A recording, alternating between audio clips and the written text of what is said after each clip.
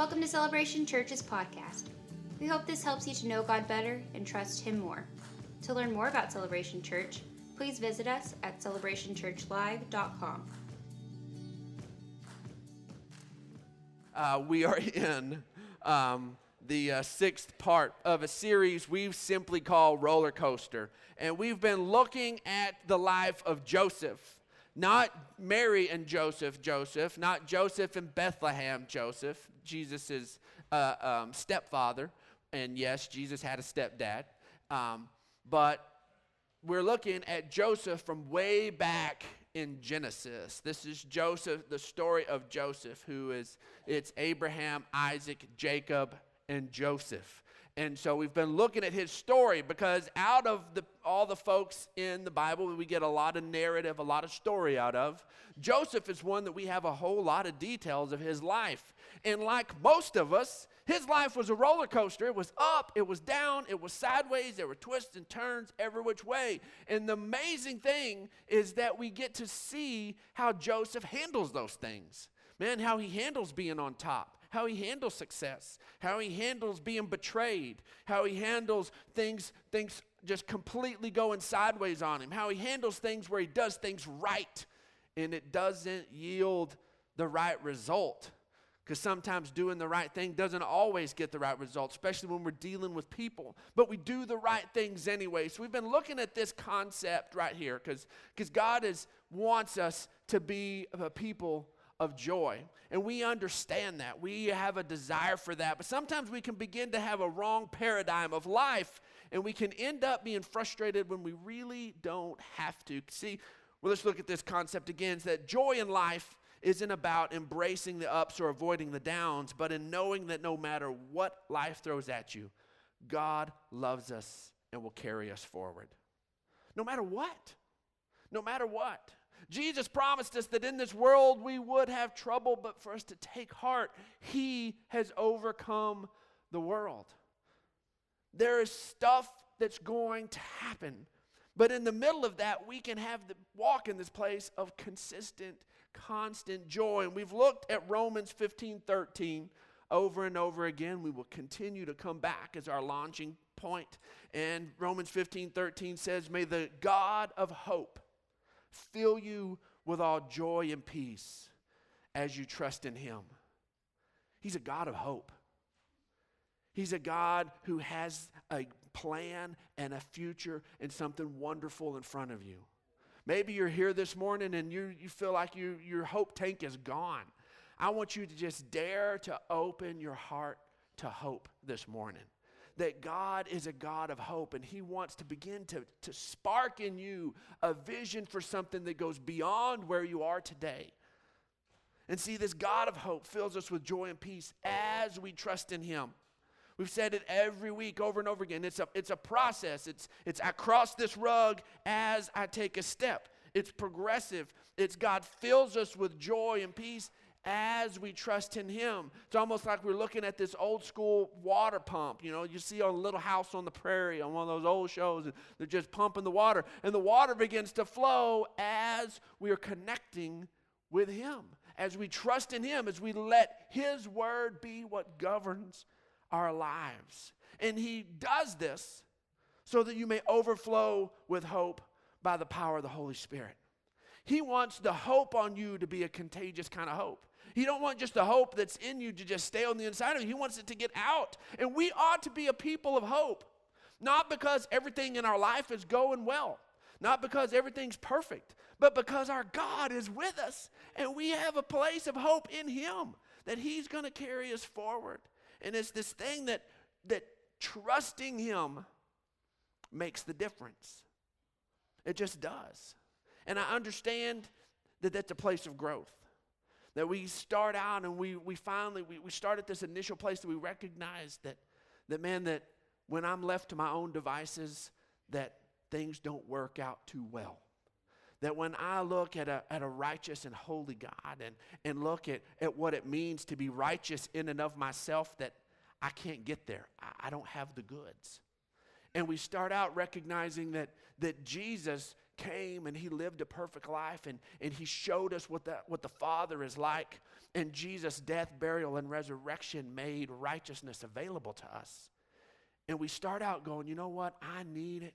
And Jesus has provided it. And now I believe that.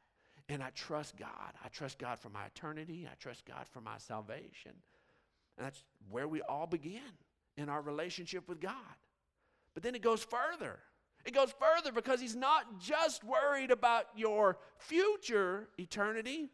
He's worried about the fact that eternity begins for you now. And he wants to be involved in your life here and now. And there's this place where we need to learn to trust God. We need to learn to not try to manhandle everything in our lives. But there are places where we need to just let him rule and let him do it. We've been, of course, using this metaphor of a roller coaster all the way through it. And, not all roller coasters are, are mechanical and powered. When I was in high school, I got the opportunity to go to Colorado for youth camp, and it was a great time. Got to do the river rafting and all that stuff, and God impacted my life forever. And, if you have an opportunity to help someone go to camp, it can be a life-changing time to have a whole week dedicated for a young person to connect with God, and my life was forever changed whenever I went to camp. But one of the things we did there was that we had a little excursion. We went off and enjoyed the mountains. Growing up in West Texas, you just see forever. Odessa is just flat. It's flatter than San Angelo. It's just flat. And so we got into the mountains, and it was just amazing and majestic.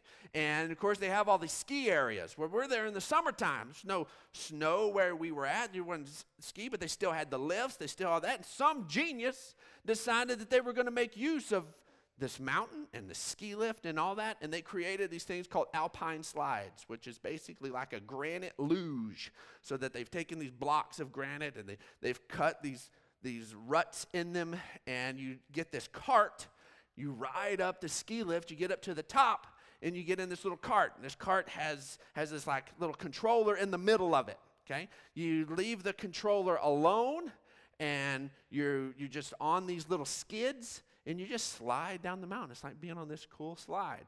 Start going a little fast, where you can pull the little controller back, and this little grid of rubber comes down and pushes down, creates some friction, slows you down, stops you, you're in control. Now, if you really want to enjoy the full effect of the gravity of the mountain, then you can push forward. And forward, it's not the rubber grid that comes down, it's a grid of rollers that comes down. So now you're not just sliding along on the hard plastic, now there are these rollers that come down, and then you get to really get moving and smoking along. And they had two runs side by side, and you had to go on the one on the left for a couple of times. It was the slow run, the kiddie run, and then you could go on the right. Well, we were only there for 2 runs. Well, I wasn't going to get to go on the cool run. So I got up to the top, and there was, a typical person who was just there punching the clock and not worried about all of the stuff. And I was like, dude, please, seriously, I'm only here this one time. Can I please do the good run? He's like, sure. And so I go over there, and he's like, but listen to me. He said, don't lean in to the turns.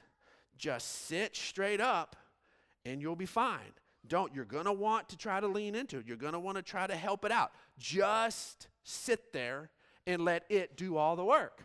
So I'm like, sure, great, awesome.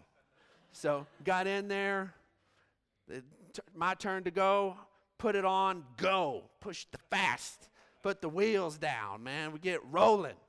And so sliding down this granite luge thing, and come to the first bank, and it's like the luge, like a bobsled, and it's banked turns. And the first one, I tried to do what he said, and I was like, woo, that was kind of creepy. And so I'm still going, and get to the next one, and man, and everything with it, I just couldn't fight it. I just could not fight the urge. It starts to go up on the side, and everything within me wanted to kind of counterbalance it and kind of lean against it. Well, sure enough, boom, I rolled it. Well, then now it's not the cart sliding against this polished granite. It's me in my shorts and my T-shirt. And I slid, and I slid, and I slid, and I slid. And man, I tell you what, I had strawberries. Oh, it just scraped me, just skinned me up real good. And I just had these rub burns. Well, then it made me mad. So then I got the bottom. I was like, man, I'm riding that thing again. And I got back up there, and I got up to the top. And the guy saw the rub burns. He's like, you leaned, didn't you? I did. I did lean. He's like, don't lean. And so I got up there, and I'm riding down. It's the last run, and I'm sitting there, and I'm doing the little chicken thing. So finally, I got about a quarter of the way down, and I'm like, forget this. They said it works. I'm just going to do this. So I just hold it down straight, and I just sat in the middle and just let it do what it's supposed to do. I'm telling you, that ride was incredible.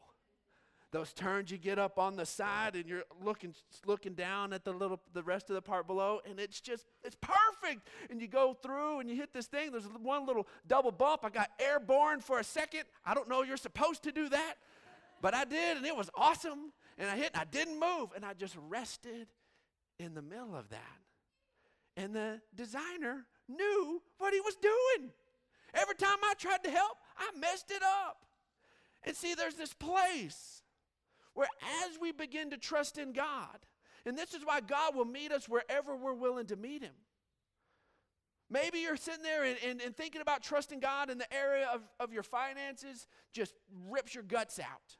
Man, but God's calling you into this other spot. Man, begin to trust him there and begin to trust him there. And as we begin to see that he's faithful, it begins to build us up and begins to fill us up in this place of peace and joy as we're trusting in him. This life with Christ is amazing. We get to grow in it and trust with him in this area, and that begins to spill over to another area, and that begins to spill over to another area until finally begins that he's hitting the places of your deepest pain, your deepest frustration, and showing that he is faithful and setting you free step by step, moment by moment, as you trust in him. That is the life we're called to live. Being a Christian isn't just about going to church and punching a Sunday card and writing a check here and there and praying at all the big prayer moments. No, it's about a living, dynamic relationship with a God who loves you and cares about you. That is what this is about. And see, as we step into the next part of this understanding of Joseph and his relationship with God, we see that Joseph was faithful. He was faithful when he was the favorite of his daddy.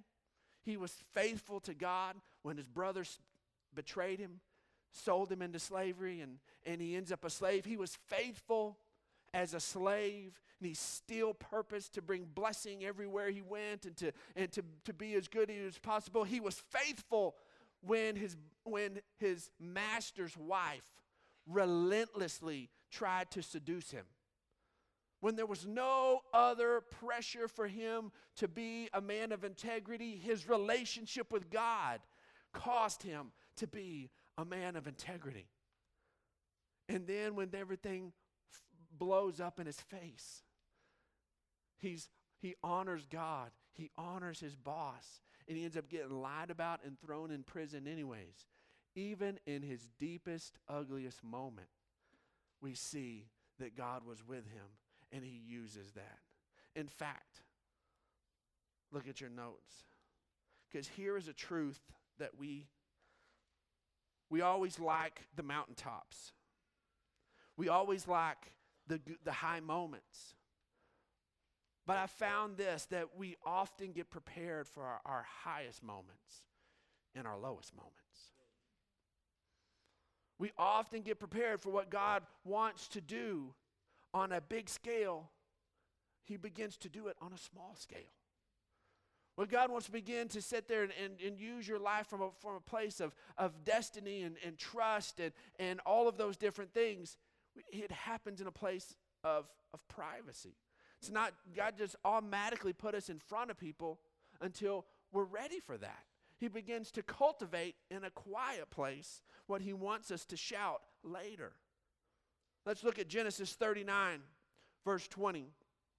Joseph's master, this is after his master's wife lied and said that Joseph tried to assault her, and Joseph had not. And Joseph's master took him and put him in prison, the place where the king's prisoners were confined. But while Joseph was there in the prison, the Lord was with him.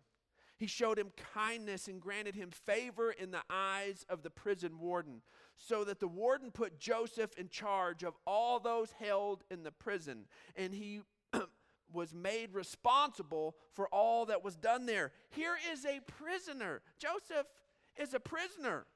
This is a guy who's accused of sexually assaulting this high official's wife. And somehow the people in the know, the prison warden, all that, see through the lies. They see who Joseph really is. They don't buy into all the other mess that tries to get tagged to who Joseph is. Why? Because Joseph won't quit being Joseph. He just keeps being who God built him and wired him to be. He doesn't back off of it for a second.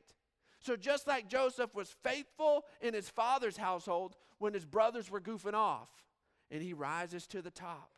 Then he's faithful when he's sold as a slave, and he rises to the top. And people could trust him, and people could trust him. Now he's there in the prison. And the prison warden sees that he can trust this prisoner and puts Joseph as a prisoner in charge of the entire prison. Verse 23, the warden paid no attention to anything under Joseph's care, because the Lord was with Joseph and gave him success in whatever he did. We'll see we find that true of Joseph where he went. Eventually, he does find this place of significant success in the eyes of the world. He ends up being the number 2 guy in Egypt, the most powerful nation on the planet at that time. And it was the same thing. Pharaoh didn't look into anything that he had entrusted to Joseph. But Joseph, getting to that point, Joseph had done it in a place of success in his household. He had then done it as a slave, and now he's even doing it as a prisoner. The fact that he would not quit set him up for a place for him to eventually step into the fullness of his destiny. See, what's so cool about this roller coaster analogy is that with the ups and downs of a roller coaster, the engineering is that you don't stop at a low point. As long as you stay on the tracks, all the energy that took you low can be redirected to take you right back up again. And Joseph never would stop in a low point. He kept staying on track with God. He would not divert off of it. See, Joseph used his administration gifts as a blessing everywhere he went. He was wired to be faithful with whatever was placed in his hands. That was his assignment. He was gifted as an administrator. His dad trusted him, he excelled. Potiphar, his master who bought him as a slave, he excelled. And now even here in prison, he's not backing off. So many times we think that in the low moments that's our best time, our best excuse to back off from stepping into what God has for us. You know what? And all of us, we kind of give each other a pass on this. You know, somebody begins to they begin to be less of who they're called to be. And like, well, they're going through a rough patch. Just kind of let them have their moment. Folks, you and I, it's not that we should get critical or hard on each other, but we should be always calling out the best of each other. We should never say, you know what, it's okay for you to be a little less than who God called you to be. There's not a scenario where it's okay for you to be less than who God's created you to be. There's only moments for it to shine even better. Those dark moments are where it shines even better. How much more did Joseph's faithfulness stand out in the prison than even when he was in his father's household? It could have been that he was just sucking up to dad. That's why Joseph always takes care of everything. Everything is on Joseph's to-do list. He gets it done because he's brown-nosing dad. Well, who's he trying to prove something to as a prisoner? He's stuck. For all he knows, he's there for the rest of his life. But what he's purposed is that if that's it, then for the rest of his life, he's going to be Joseph. He's not going to let that create and carry him somewhere else. Let's look at Romans 5, verse 1 through 5. It says, therefore, since we have been justified by faith, we have peace with God through our Lord Jesus Christ. Through him we all have also obtained access by faith into this grace in which we stand, and we rejoice in the hope of the glory of God. This grace in which we stand, this is God's enabling power, God at work in us. And we rejoice in this. We rejoice in the hope of the glory of God. But see, Paul doesn't stop there. He says, not only that, we rejoice in our sufferings. What? Paul, what? I get us rejoicing in the hope of the glory of God. That's all the beautiful, wonderful stuff. But we rejoice also in our sufferings. He says, knowing this, that suffering produces endurance, and endurance produces character, and character produces hope, and hope does not put us to shame. Why? Because God's love has been poured out in our hearts through the Holy Spirit who's been given to us. The love of God poured out into our hearts tells us that no matter what dark moment we're in, it's not going to end there. No matter what dark moment we're in the moment, that's not the end of the story. God's love tells us this isn't the final chapter. And so even in the middle of our sufferings, we rejoice because we know it isn't over. It's not done. God is at work. And if we will stay connected with him and stay in a place of hope and stay in a place of trust in him, then even in the middle of that suffering, then it produces perseverance. Is perseverance good? Yes, it is. Perseverance produces character. Is character good? Absolutely. All of these things begin to build as we trust in him. There's nothing that life can throw at you that God can't take and begin to help promote you. Everybody would have thought the prison was his lowest point, but that's actually the platform from which he gets promoted to this highest station. Everybody thinks, man, this trajectory's bad. He was here, and then he gets betrayed, and then he gets sold into a slave, and now he's in prison. And this whole time he has a dream that God's going to do something huge that's going to bless his whole family to the point that they come and give him honor. It keeps getting uglier and uglier and uglier. But Joseph holds on to it. He holds on to it. See, we rejoice because in Christ, even in our difficulties, God's love is at work, taking us somewhere. James 1:2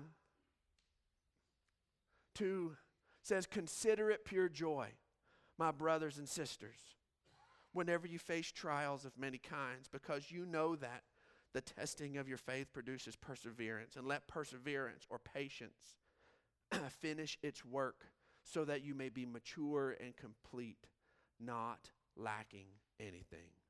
And if any of you lacks wisdom, you should ask God, who gives generously to all without finding fault, and it will be given to you. So many times when we're dealing with trials of many kinds, if we get real honest, most of the trials in our lives are brought on by our own carnality. If we're real honest. We end up facing some financial trials. Most of them come because we didn't steward what was already in our hands previously very well. And had we walked it out differently, we would be in a different place right now. A lot of times we end up with health stuff because when we could have been making healthy decisions, we didn't do it. And we kept putting off making healthy decisions till later, and then we're in a health crisis and all these different things. So many times we look at our relationships and go, you know what? I wouldn't be in a relationship crisis if I'd have been a little more caring and a little more forgiving and a little more understanding and a little more engaged with my spouse, with my children, with my boss, with my friends, all these different things. If we're real honest, a lot of the trials in our lives are brought on in us because of us. Not all of them, but a lot of them. And here's the thing, is so many times what we'll do is we'll feel like because we see our own fault in it, we have a hard time going to God to ask to fix it. And then we think if we do, that he's going to kind of chew us out and give us the dad lecture of why in the world you get yourself in this mess to begin with. And see, God doesn't handle us that way. See, he says, if any of you lack wisdom, you should go to ask who gives generously to all without finding fault, and it will be given to you. So here we are. What a beautiful place for us. That we consider it pure joy, brothers and sisters, when you face trials of many kinds, even the trials that you help bring on yourself, because you know that the testing of your faith produces perseverance, and let perseverance finish its work so that you may be mature and complete, not lacking anything. Well, that means we were immature and incomplete, which is usually what led us to some of our trials, is our immaturity and our incompleteness. But then if we lack wisdom, go to God, and he's going to give it to you in the middle of it, without finding fault, without giving you the chew out lecture, without any of that. I'm telling you, maybe you're here this morning and there's something looming over your head and you're sitting there full of regret for all the stuff you didn't do that led you to this moment. I want to tell you, stop it. Stop it right now. Because all you're going to do is replay all that stuff in your head over and over and over again, and you will feel a little bit like you deserve what you're getting. So then you'll kind of own it for a little while, kind of bask in it, and kind of feel like it's okay that this, because you're kind of paying your penance. And I'm telling you, God wants to just deliver you from it. He wants to carry you forward. So stop that mess. Stop doing that. And go to God this morning and say, God, I get it that I put myself in a mess. Show me how to get out of it. God, give me the steps how to get out of it. Lord, I realize I wrecked my marriage. Help me to get out of it. Lord, I realize I wrecked my finances. Help me to get out of it. Lord, I realize that I wrecked people seeing me as a person of integrity. Help me to rebuild a new reputation. God, help me to do this. And he will do it. He will do it. We won't. Well, so many times the low points, we get stuck there because we won't grab a hold of the wisdom of God. We'll sit there and think we deserve it, and we'll stay in it too long. People, let go of it. Let go of it. Then the last thing we want to walk away with from this of his time in prison is be willing to minister to others in the middle of your own trouble. So many times we think, man, I've got so much going on, I really just need to take care of me right now. I really just kind of need to take care of me. You know, my plate's pretty full with my mess, and so, I'm sorry about your mess, but I've got my own, and sorry. Maybe one day when I got my stuff together a little bit, maybe I'll help. Let's look at this. He's still in prison. Genesis 40 says, sometime later, the cupbearer and the baker of the king of Egypt offended their master, the king of Egypt. Pharaoh was angry with his two officials, the chief cupbearer and the chief baker, and he put them in custody in the house of the captain of the guard in the same prison where Joseph was confined. The captain of the guard assigned them to Joseph. So here are these two prisoners that the king of Egypt himself threw them in prison. It's not somebody else. The king of Egypt himself threw them in prison. So they needed to be made sure that they don't get away, that everything's handled here. So they put them in Joseph's care. Why? Because Joseph is going to make sure they stay confined, they do all that. But look, he's also caring for their needs.